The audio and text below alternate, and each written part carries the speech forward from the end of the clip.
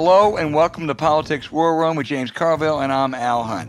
This week our guest is Emory Law School professor and an expert on white-collar crime and Rico statutes in Georgia as they might apply to Donald Trump, Morgan Cloud. Morgan, we're so glad to have you here. Remember, we love taking your questions, so write to politicswarroom@gmail.com or send a tweet to @Politicon for next week's show. We'll get to as many as we can, and don't forget to tell us where you're from.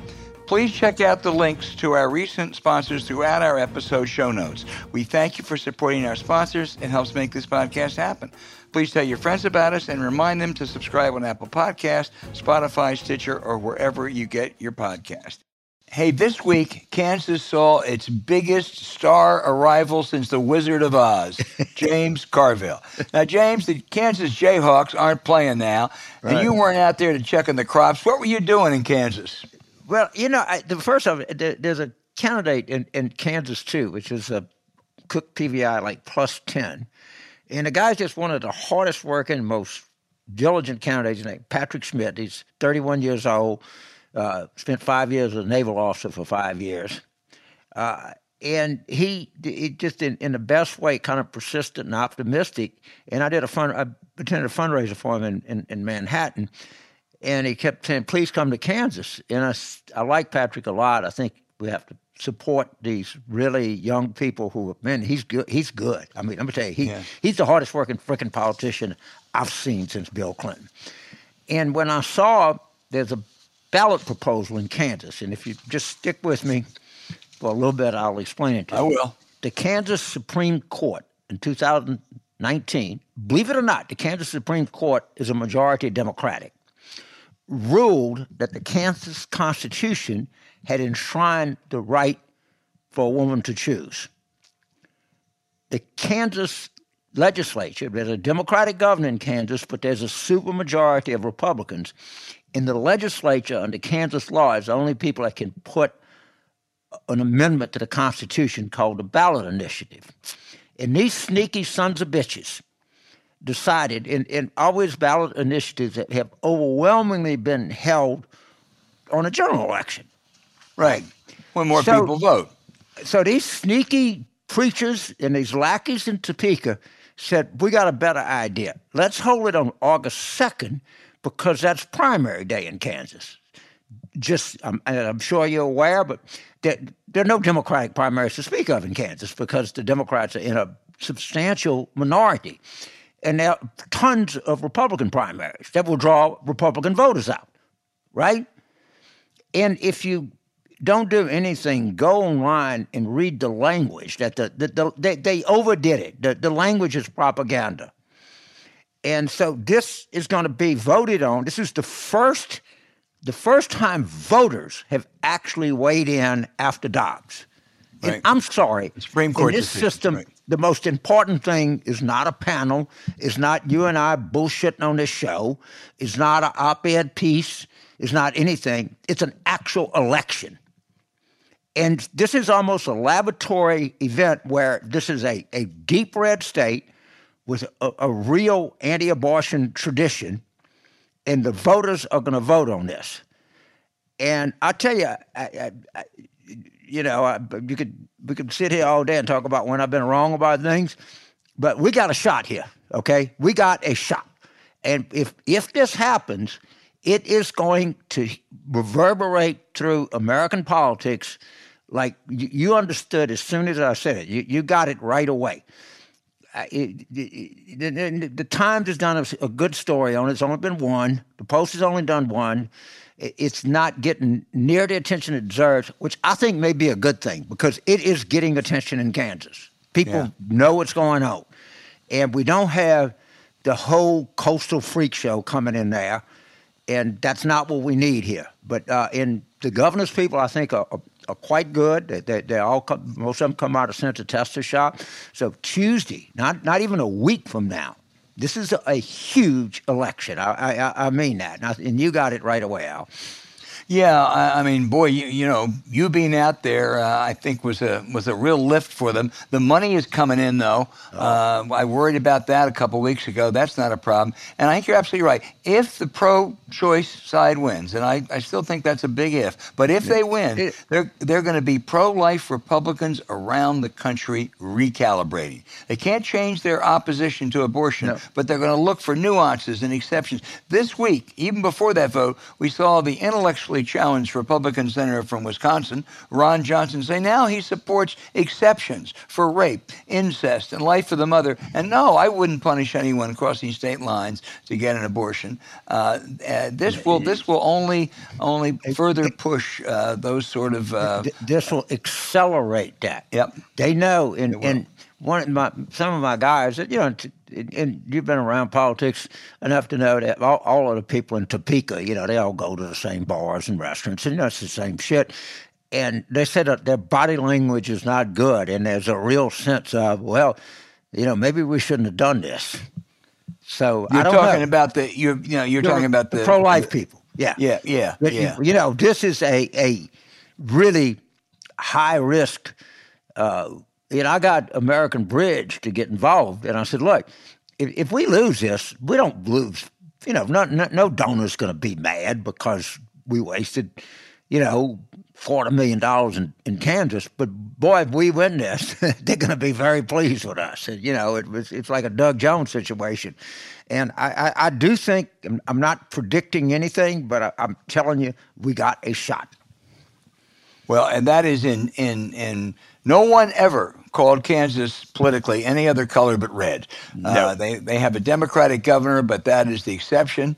I think their entire congressional delegation, there's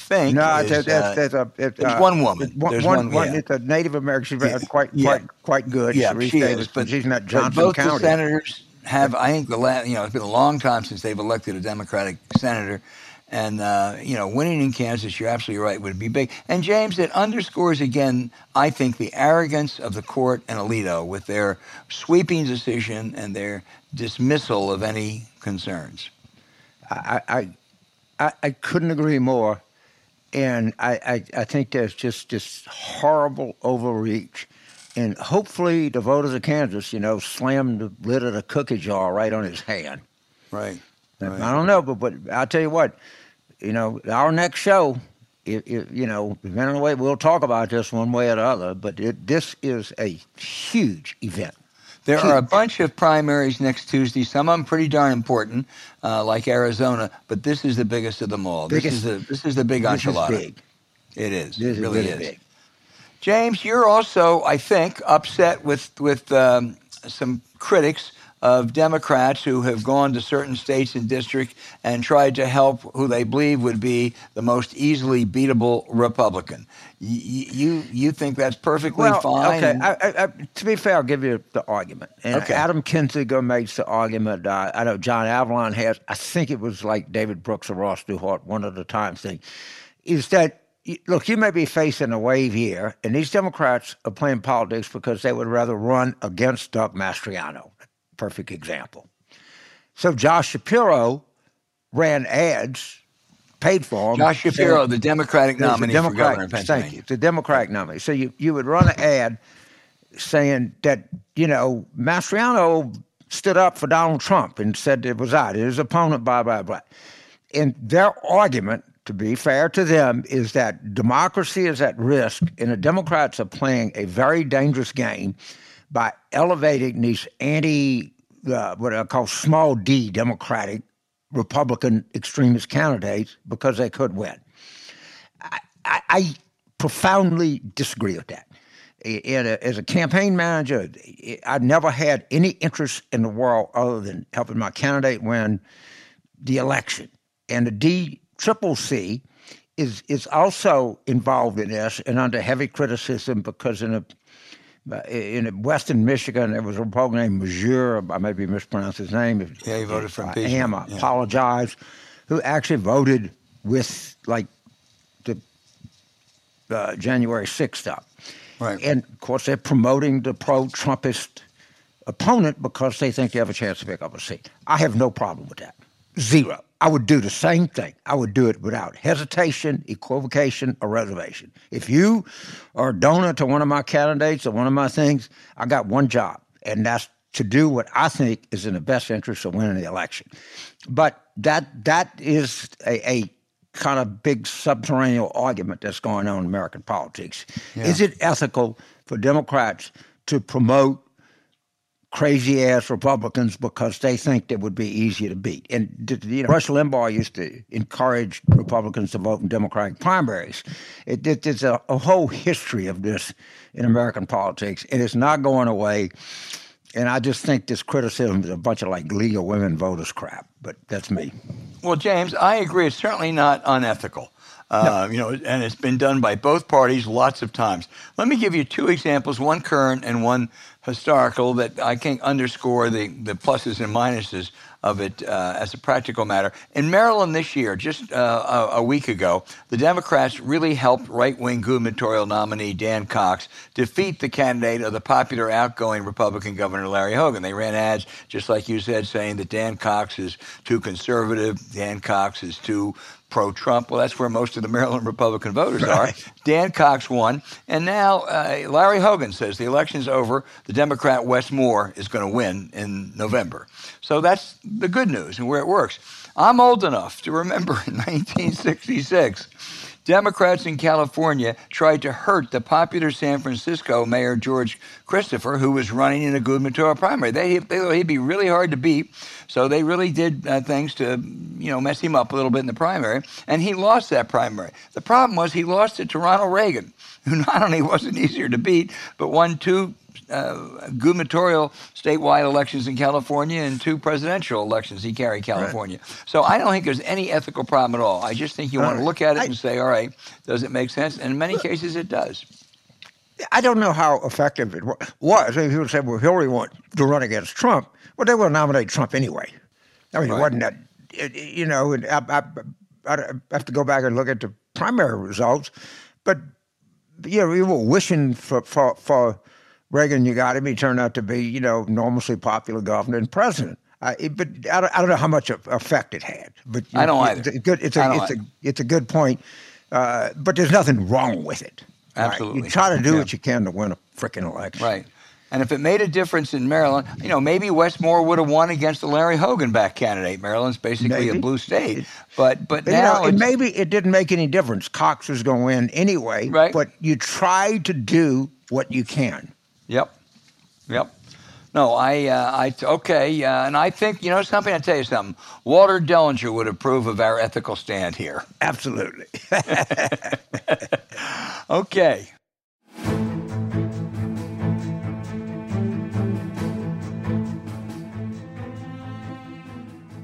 As we said, Morgan, you are a foremost expert on Georgia law. The Fulton County DA, Fonnie Willis, has convened a grand jury, subpoenaed well over a dozen witnesses in a criminal probe, at least, into Donald Trump trying to sabotage the presidential election. You've followed this closely, I know. If you were in Mar-a-Lago, how worried would you be? Well, I used to just live down the street from Mar-a-Lago, and in July, I got to be pretty worried because the weather is not so great. But I think that in Mar-a-Lago, from the political sense, they should be very worried. And one reason for this is that the Georgia, there's a kind of an institutional culture in the Justice Department, which makes it just harder, I think, for an institutionalist like the Attorney General we have now to feel comfortable investigating and prosecuting a former president and possible candidate. In the states, that's just not the same. And so a local district attorney doesn't have that same kind of cultural constraint against investigating crimes, even by a president or a former president. Well, it would appear to me, Morgan, the January 6th committee gave her lots of useful information, more details about Trump pressuring Georgia's Secretary of State from his own testimony, and a lot of stuff on the fake electors. That's a hell of a start for her, isn't it? I think that the January 6th committee hearings have been really important, not just for energizing the Justice Department, but for providing evidence that at least implies a lot of facts that could be proven that are relevant here in Georgia under the Georgia statutes, including the Rico statute, not just the Rico statute. So well, tell us about the Rico statute and how, I mean, she may well bring racketeering cases. How different or easier, I guess I would say, is the Rico statute by Georgia state law than it is under federal law? A majority of states have RICO statutes in their state laws now, and they're essentially copied from the 1970 federal statute, the Racketeer Influenced and Corrupt Organization statute. And so they have many, many similarities, but there are some places where the Georgia statute is friendlier to a prosecutor trying to organize a case than the federal statute. And I'll just give you one example. For a RICO prosecution, state or federal, to occur, there has to be something called a pattern of racketeering activities. Under the federal law, this pattern has a minimum of 2 racketeering acts within 10 years. In Georgia, it's a shorter time period, 4 years. But the Supreme Court of the U.S. has interpreted this pattern to include not just people and schemes and goals that are interrelated, but also to have a time element. And there, in some cases, it must even be, under the court's decision, years of racketeering activity to qualify as a pattern. It's called the continuity element of pattern. Georgia doesn't have that. Georgia has according to the Supreme Court, has no particular time limit imposed. So even if a period of November 2020 through January 2021 was considered not long enough under a federal investigation, in Georgia it is. There's no time issue. And on top of that, the pattern under both statutes has to be 2 or more racketeering acts committed in the time period.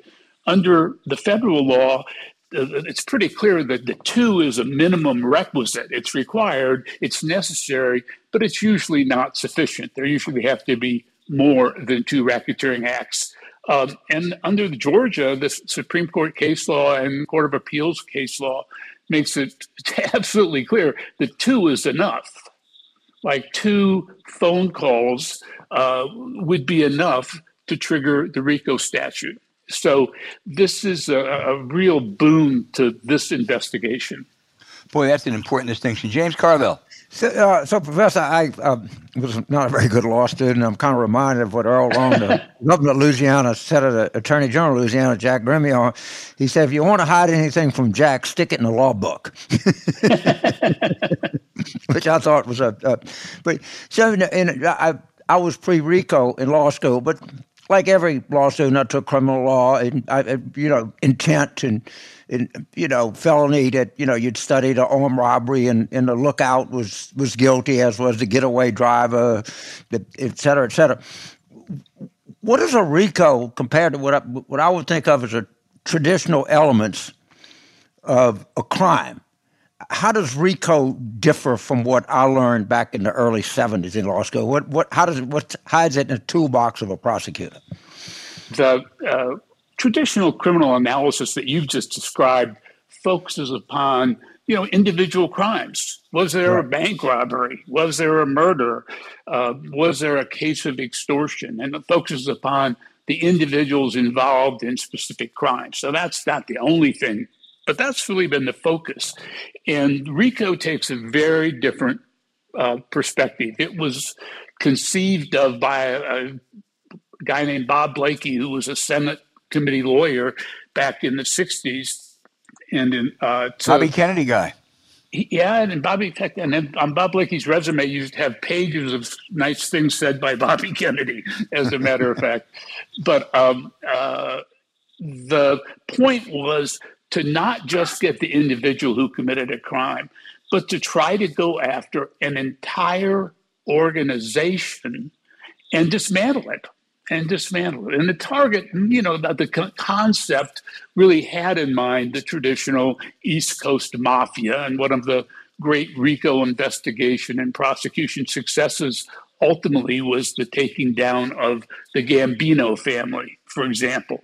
And that was the point, not to just arrest somebody and put one person in prison, but to find and create mechanisms for addressing the entire organization, its full range of activities, and the extent to which they aren't just committing solo crimes, but crimes that are related in terms of purpose or method or who the victims are.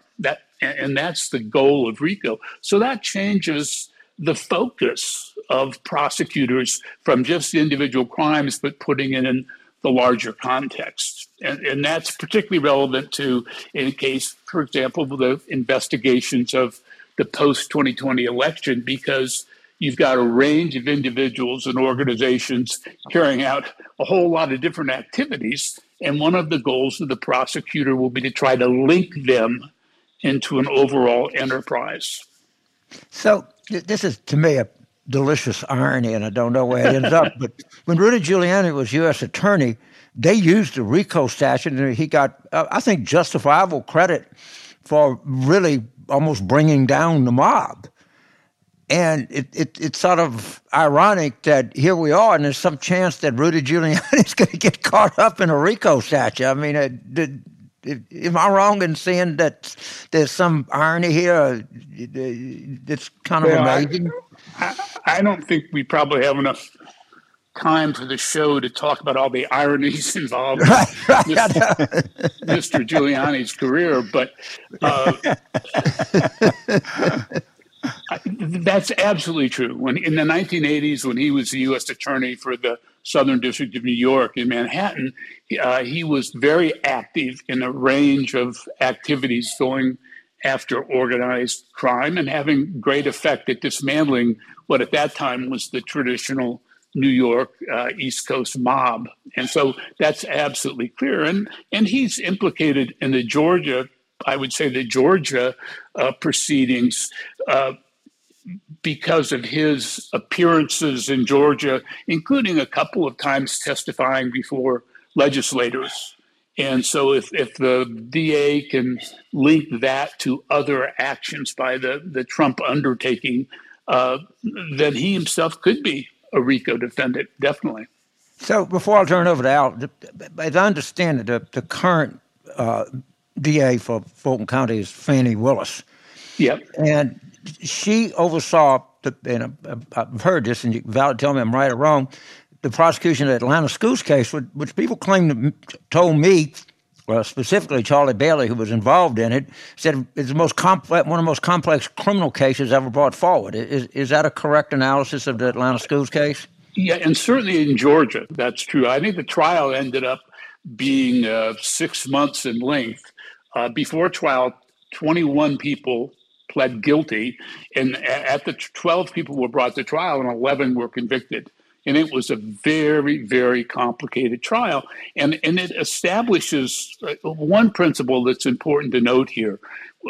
Because of the name, in particular racketeering, and in the title, we naturally think of this as being a mob kind of organized crime kind of statute. But it's written in language that's much broader. And there's no requirement anywhere in the federal or state statutes that there be a mob connection at all. Briefly, could you just give our listeners just a quick overview of what was entailed in this Atlanta schools case? It was Georgia, like a lot of states, implemented a system of standardized testing to try to measure the success of individual schools and individual teachers.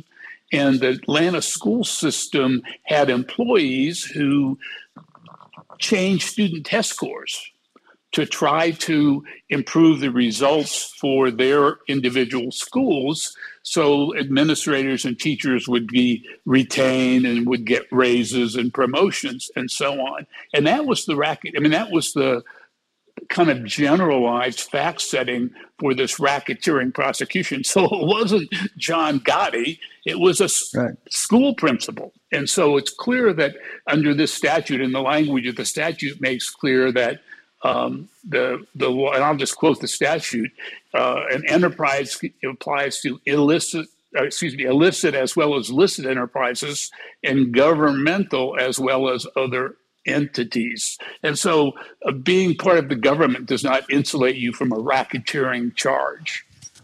Okay, Albert.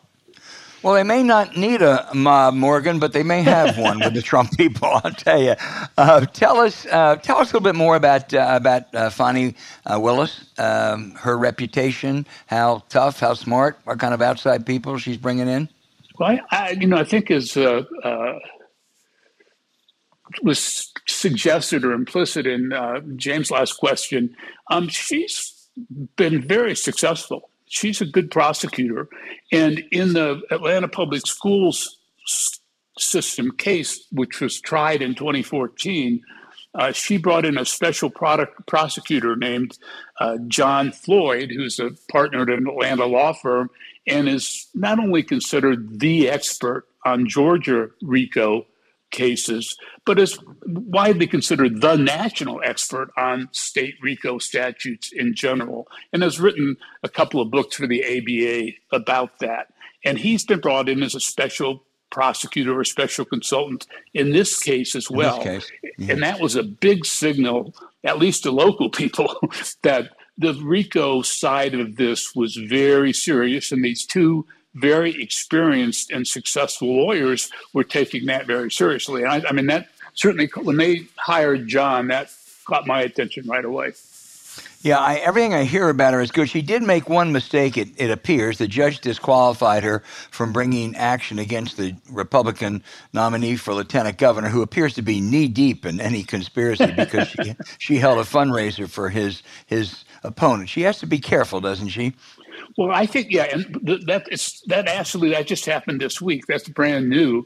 One of the things to note is that the candidate for lieutenant governor was one of 16 of what are known as the fake electors. That signed documents that were submitted actually on behalf of the president, even though they weren't the approved state electors.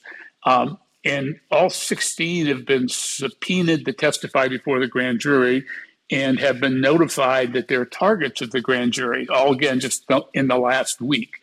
And this one person of the 16, only one, and this is the lieutenant governor, has been removed by a trial judge in Georgia from that investigation by the Fulton County DA because, as you said, she not only supported but put on a fundraiser for his Democratic opponent. Now, I think, I'm not an expert on this, but I think that was done during the Democratic primary. And I think her argument was, I was just supporting a Democrat. But the judge said, look, this this looks really bad, and you can investigate the other 15, just not this guy. So it may well be that the Council of District Attorneys in Georgia, the official body, will appoint someone to investigate him. I don't know. This is all brand new news. He may not be investigated. So he may not be off the hook. Let me ask you one more question before turning back to James. The impression we have here from some people who have a pretty good sense of it is that Fulton County is going to go before Merrick Garland or the feds make any move. On the federal level, the protocol is you usually don't take any action close to an election. Would you think that would be the case down there, or is that not as relevant as it is in the federal level? I don't know that there'll be action before the November election. I really don't think anybody does. Right. But it's certainly not the same. And again, these institutional constraints, this culture of the Justice Department, which has been very reticent over decades about going after a president or a former president. Yeah. And there are lots of good reasons for that. But again, that doesn't constrain here. And we're talking about crimes allegedly committed in Georgia in 2020 and 2021 and it takes a while to build a complicated case. And I think that the district attorney's office will bring the charges when they feel they've got a case, if they bring the charges. So it may be before November, it may not be. I mean, her term will last past November, so it doesn't have to be. James. Counselor, I also helped, former Mayor Shirley Franklin and I held the fundraiser for Charlie Bailey, who is the lieutenant governor's candidate, just to get all our entanglements out in front of people. And, of course, Charlie worked for Fannie Wills for quite a while, and they worked together. He was a prosecutor in that Atlanta school case. But, it's amazing and I really appreciate you being on the show, and I'll just tell you a backstory. Is Walter Dellinger was our chief legal counsel to the show. And, we're talking about I got a law professor from memory. And, Walter always spoke English. He never spoke like a law professor. And I was concerned, but let me tell you, you're in the Walter Dellinger tradition. You're a law professor that speaks English and that can explain things to people like me. And that's about as good a compliment as a law professor can get, because Walter Dellinger is, just a great figure, both in the constitutional law, but in academia too. So I can't tell you how I've got you can see I've got a big smile on my face that I'm very honored by that compliment. And he was a North Carolinian. Yes, he was. And I really mean that. I think you've just done a terrific job of explaining to Al and I and our listeners, exactly what this RICO law is and, what's required. But I just can't tell you how much I appreciate it. And thank you so much. Al, is there anything else you want to add?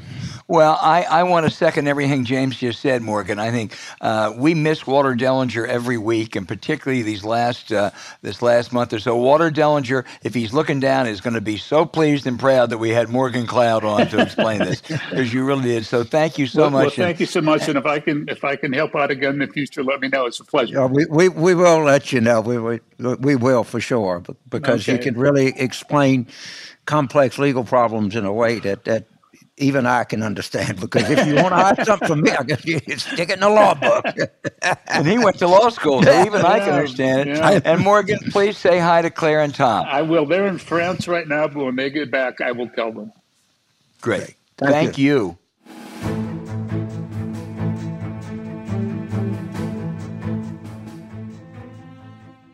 Okay, a question and answers. Again, so many good ones this week, James. We'll start with Tom in Vancouver, Washington. That's a lovely, lovely place. Should Democrats nationalize the midterms? Newt did it in 1994, but with not much else going on for Democrats now, why not? Yeah, why not? They're going to be nationalized anyway. I mean, you can't run in this environment and say, well, I want to talk about potholes here in Vancouver. That's not going to work. And you have to embrace it, but just remember, Joe Biden is part of the national dialogue, all right? So is the Supreme Court, so is Mitch McConnell. You have tools at your disposal, and you're not going to fight the nationalization of this thing. Because it's a national election. Doesn't do any good to try to fight it. Absolutely. Yeah. I agree, and you make it a contest between us, the Democrats, versus them, the Republicans, and it's right. Everybody ought to read that incredible Axios series by Jonathan Swan on the plans the Trump people are making for 2024, and there are a lot of other Republicans involved with that. To basically do away with civil service protection. I think you make abortion an issue in most states, you make guns an issue in most states, and you certainly make health care an issue. So I couldn't agree with you more. Yeah, the one other point, read Rick Scott's plan. He is the chairman of the National Republican Senate Committee. He's funding all of these candidates, all right? He thinks hotel maids don't pay enough in taxes. Right. Read that plan.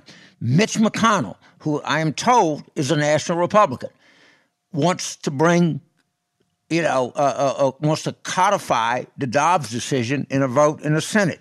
So bring it on. Let's have a national election. Right. Don't shy away from it. Embrace it. Okay, you got that message, Tom.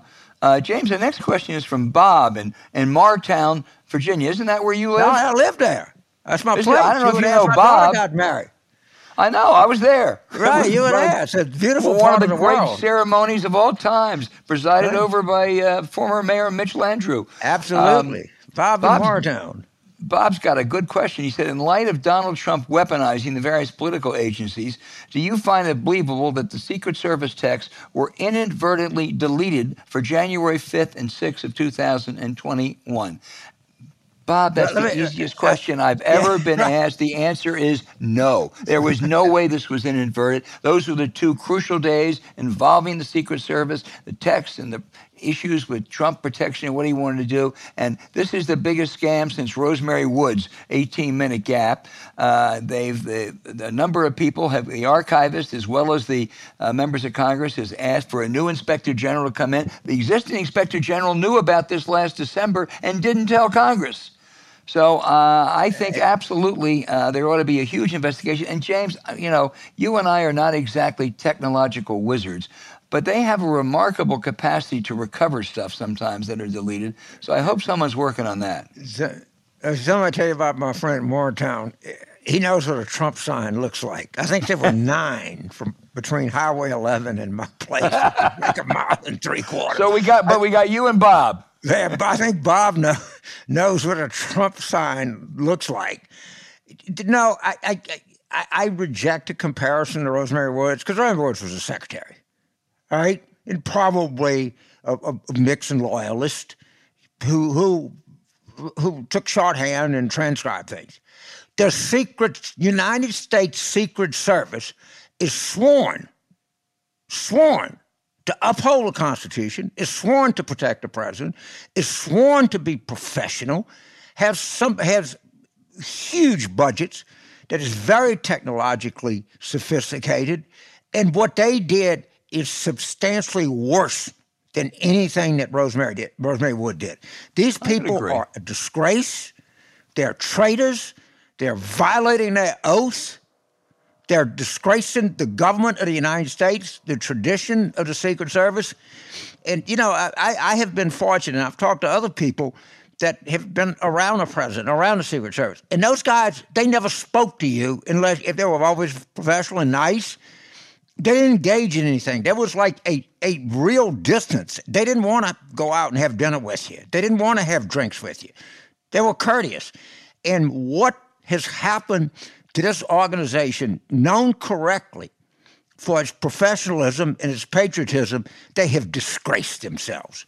Tony Ornato is a disgrace to the Secret Service, and the people that enabled him is a disgrace to all these agents that I know, that I've come across with, people like Paul that travel, and people that travel with presidents know them.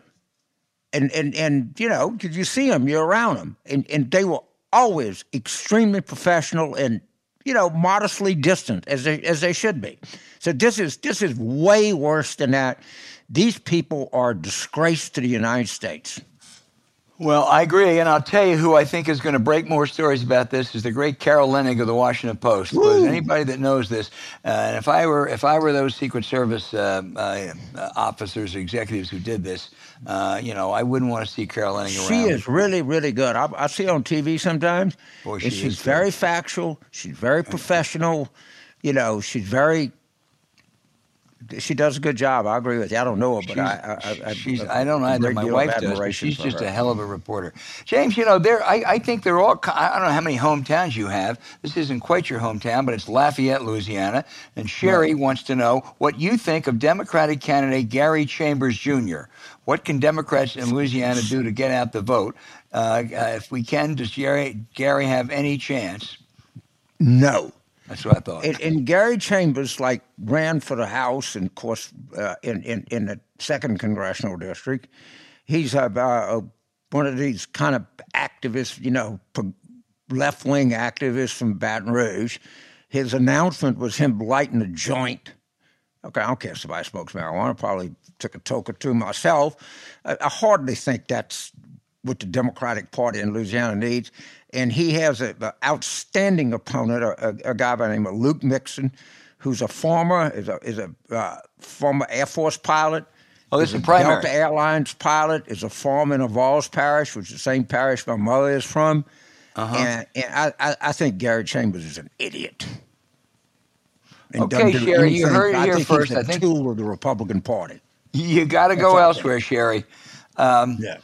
James, our next question is from Rebecca in Colorado. Doesn't tell us where, but still going to ask the question. She does tell us that she's in Lauren Boebert's district. Of course, that covers the whole western That's slope. a lot, but she's That on the is western a huge slope. part of Colorado. Right. It covers almost 3/4 of the state. She won her primary by 280 votes, and here's our chance to pick up a seat. The problem is no one knows is there a Democrat running against her. Let me tell you, Rebecca, there is. It's Adam Frisch, who was a city councilor in Aspen. That's not the best place to be from for that district, but he's apparently, I've been told by people who know him, he's a very impressive guy. He's going to at least do some self-funding. And normally that's a district, they redistrict it, and I would guess it's about plus 10 Republican now. And normally you'd say no chance. It's not going to be a great Democratic year in all likelihood, and it's a plus 10 Republican district. He's got a chance. He's got a chance because he's running against Lauren Boebert, who should get down on her hands and knees every night and thank God for Marjorie Taylor and Matt Gaetz, or otherwise she would be the looniest member of Congress. She has said, among other things, that same-sex marriage undermines masculinity. James, I don't know if you feel but she undermined. knows something about masculinity because she met her husband, according to the police report, when he exposed himself to her when she was a teenager. So she's had some experience with masculinity. Hi, I'm Jason. You want to see my penis? I mean, Jesus Christ, okay? And she's really, that's a public record. I'm sorry. I don't even need to get a libel lawyer to say that. That is just Google how Lauren Boebert met her husband. I mean, that's the kind of, and I said on TV, at the end of the day, they're just white trash. I know it. Yeah. And that's what she is. And she's everybody hugely there? unpopular. The Democrats should run against her all over Colorado. Yeah. Well, the guy, I mean, she also said that she's so sick and tired of hearing about this separation of church and state. I mean, what did Mr. Jefferson do to us? The one thing she said that may be true, she said, I am not a witch. It kind of reminded us, remember that Delaware congressional candidate? Yeah, Christine O'Donnell. Christine O'Donnell, who was running as the anti-masturbation candidate. She also said she wasn't. She didn't get my vote. So I want to tell you, no, she's anti. I want to tell you, Rebecca, Adam Frisch, and maybe a long shot, but it's a shot. You take your shot where you got it. Sometimes you just have to take a stand. Yeah. And if you can't take a stand against Lauren Boebert, you can't take a stand against anything. Wow, absolutely. Yeah. James Kelly in New London, Connecticut, asked, how effective is Vice President Kamala Harris in explaining and representing the Democratic agenda? She doesn't seem to be, Kelly worries, that effective in the overall message. I read these stories. I'm not to some extent, the Biden people don't really include her in much. Mm-hmm. And it seems to me from a distance, and I know her but hardly well, it seems from a distance that I'm pretty sure about this, that they kind of didn't want to pick her, and they thought it was a kind of safe politically thing to do. But I don't know. And if she's certainly going to, of course, she is a vice president. She was a senator from California, but she seems a little unconnected right now. And I'd be polite and say that. Yeah, and I think you're right. Not really breaking through anywhere. There have been a couple models, and they're not following any of them. Eisenhower sent Nixon on an around-the-world trip. Right. But the best model was the one that Fritz Mondale and his aide Dick Moe came up with in the beginning of the Jimmy Carter administration, which is the vice president is included in everything. And no one had any doubt if something happened to Carter that Fritz Mondale was well prepared. No one had any doubt if something happened to Clinton that Al Gore was well prepared. No one had any doubt if something happened to George W. Bush that Dick Cheney was well prepared. And so I think some of the blame for Kamala's problems, if you will, rests with the Biden team. Yeah, I don't know, but there's definitely a problem. Yeah. Henry in New Orleans asked me this, and I'm gonna take a little bit of time to answer it. Why do mainstream newspapers enter into confidentiality agreements with their sources, which protect the sources even in the event that is established that the sources have out and out lied to the newspaper for political purposes? Henry, let me give you a longer answer than you expected on this one. First of all, we give sources too much protection from anonymity. We sometimes let people take gratuitous shots. And when a source tells you something, it doesn't mean, unless it's someone that you really, really trust totally, it doesn't mean you shouldn't check it out. There's two other things too. There's a difference, as Norman Pearlstein outlined in the Valerie Plame case over a decade ago, between confidential sources and anonymous sources, or which we call usually deep background. Confidential source is somebody who tells you something. Maybe it's deep intelligence. A lot of the people that Bob Woodward relies on, which would really endanger them, their profession, everything else, if they were revealed. And when you give someone a confidential guarantee, that means no matter what, you'll go to jail for him if you have to. And there have been examples of that. Unfortunately, one of the best examples in Washington was Judy Miller, who was a reckless reporter on a story.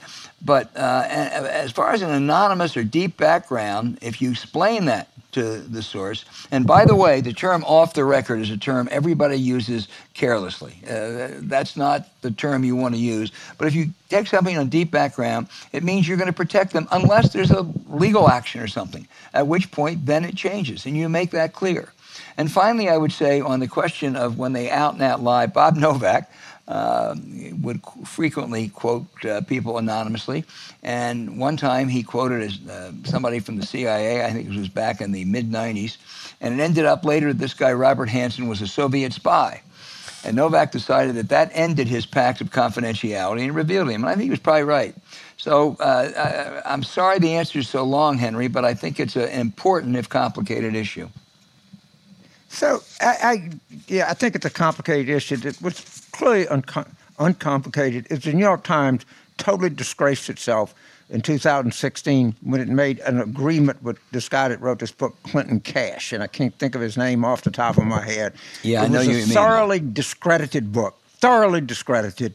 And the New York Times brought great shame on themselves by making this kind of arrangement. And if you ever bring it up to one of them, they'll change the story so fast you won't believe it. Yeah. And I mean, and of course, to be fair, any institution can make mistakes.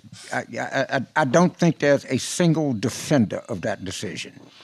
No, I agree. Even great newspapers, of which the Times is at the top of the list, makes mistakes, and that was clearly one of them. James, our final question is from Nick in Billings, Montana. Oh, wow. I like that. I love Bill. We're going to I broaden love this. Montana. I got a lot of friends. Governor Bullock, Senator Tester, Jim Messina's up there. You know, Rahm has a place there. Clancy DeVoe. Tom Brokaw. It's incredible. You know, that may be the most. There are a whole lot of beautiful states out there. That may be the most beautiful. It really is. And I'll tell you something. For those old folks out there. One of the great Senate majority leaders and one of the great public citizens in the history of America was Mike Mansfield. So I share your great affection for Montana. But Nick asked, is the Republicans' winner-take-all primary system by state or national, is that a good idea? Does such a system tend to favor the front? We're talking about presidential primaries now. Favor the front runner? Would they have to change it to proportional before 2004? But James, broaden that. Is winner-take-all a good or a bad idea in presidential primaries? You know, the most dangerous thing you can do is give a bunch of Democrats a pencil to draw up a rule book. Mm-hmm. And I don't know. I'd be kind of interested that, you know, in your context, I said the argument for winner take all is that's the way elections are won. All right. And of course, this is one of the difficult things in our democracy. It's always the rights of a minority and a majority. I kind of think there's some validity to proportional representation. I do too. And maybe it's because sometimes it can drag things out a little longer, which some people say good is bad, but you want to hear from voters. But I'm not very fixated on it. I'm just a guy. I'm not a rule maker. You know, I'm a game player. Yeah. these rules have gotten so complicated, and you got caucuses, and then you have certain people have. One of the things that happened in 2008 is the Hillary people never read the rule book. In December of 2007, Mark Penn, who was the chief strategist for the Clinton campaign, and I know this, it's verified, thought that California was winner take all. Was winner take all, yeah. That's a substantial error. That's like not knowing that you can intercept a pass. All right, I mean, that's the equivalent of that. And also what happened is that the rules were written in such a way that after you went to a certain threshold, you had accelerate. So say North Dakota had a caucus.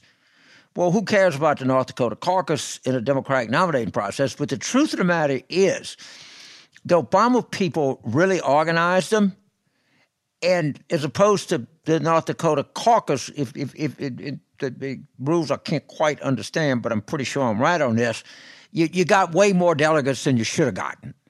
And whatever the rules are, the campaign has got to read the rule book. Right. All right? Right. And they're kind of legendary people whose whole life is like delegate selection and delegate counting.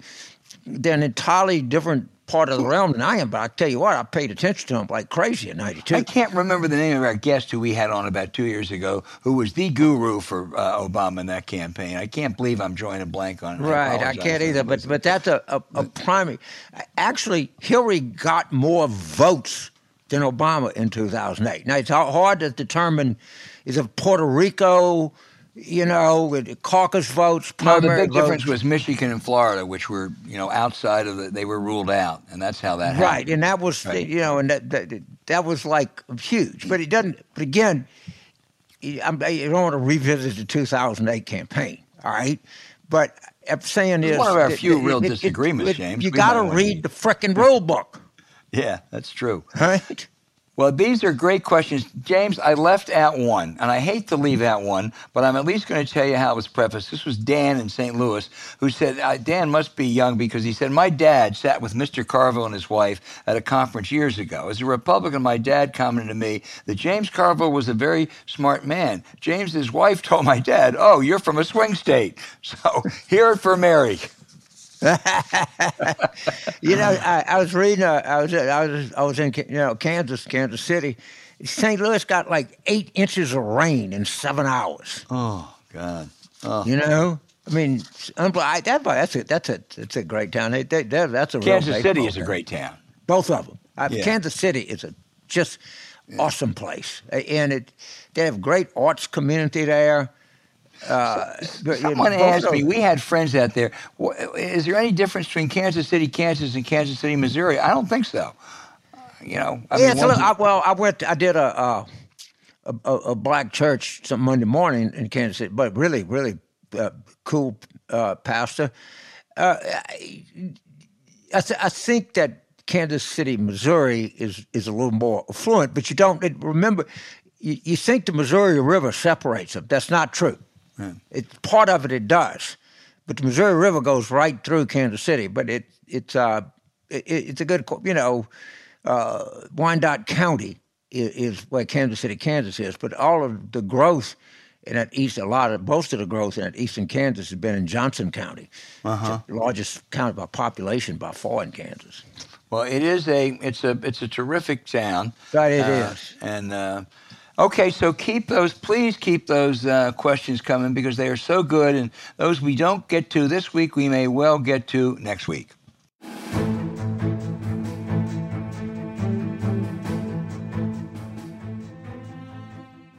Okay, James, now for the outrage of the week. Tom Cotton, the smart and often nasty senator from Arkansas, went on the Trump-loving Hugh Hewitt's radio show, and he blasted the January 6th committee, saying that the other side, I don't know, what's the other side? Is that Trump and the mob? It wasn't represented. He also admitted, as Liz Cheney noted, that he didn't watch any of those hearings he was blasting. He might have learned something if he had watched them. Most of us did. As for the one-sidedness, Senator, you might recall last year when the House passed an independent, bipartisan commission to look into January 6th, modeled after the 9/11 Commission. You opposed it. So you really can't talk about one-sidedness now. James, Arkansas used to be represented in the Senate by the likes of J. William Fulbright, Dale Bumpers, David Pryor. What a come down. But it's really it's sad, you know. It really is. For my outrage, I think somebody that's vying for the title of the biggest asshole in America. Let me tell you, there's a lot. There's a lot of people climbing that summit. All right, but I got to put Dr. Oz in there with the best of them. There's a story in the Daily Beast. That's taking candy from a baby, James. Right.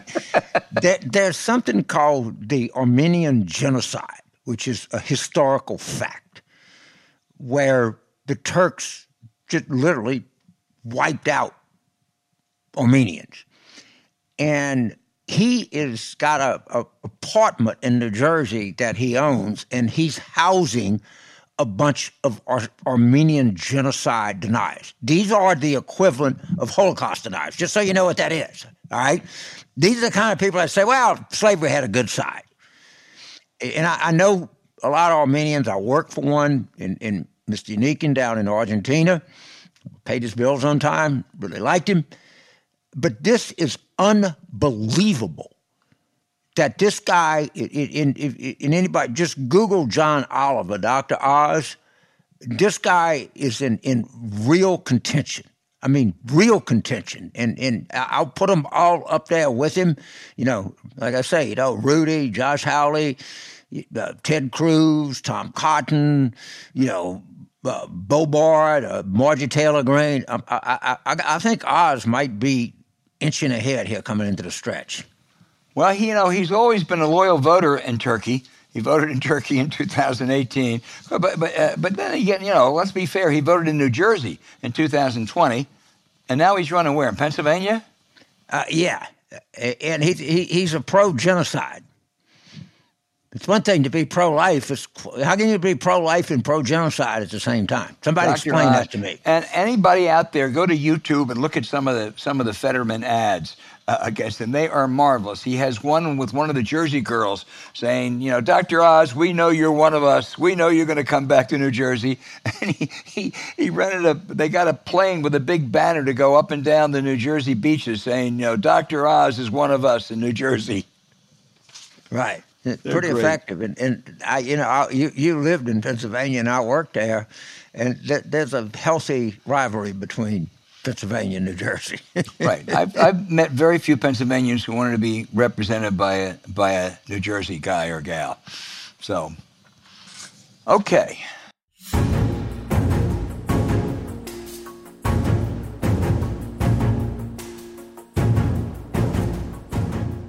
Hey, thank you for listening to Politics War Room with James Carville, and I'm Al Hunt. Don't forget to send your questions for us by email to politicswarroom@gmail.com or tweet them for next week's show at Politicon.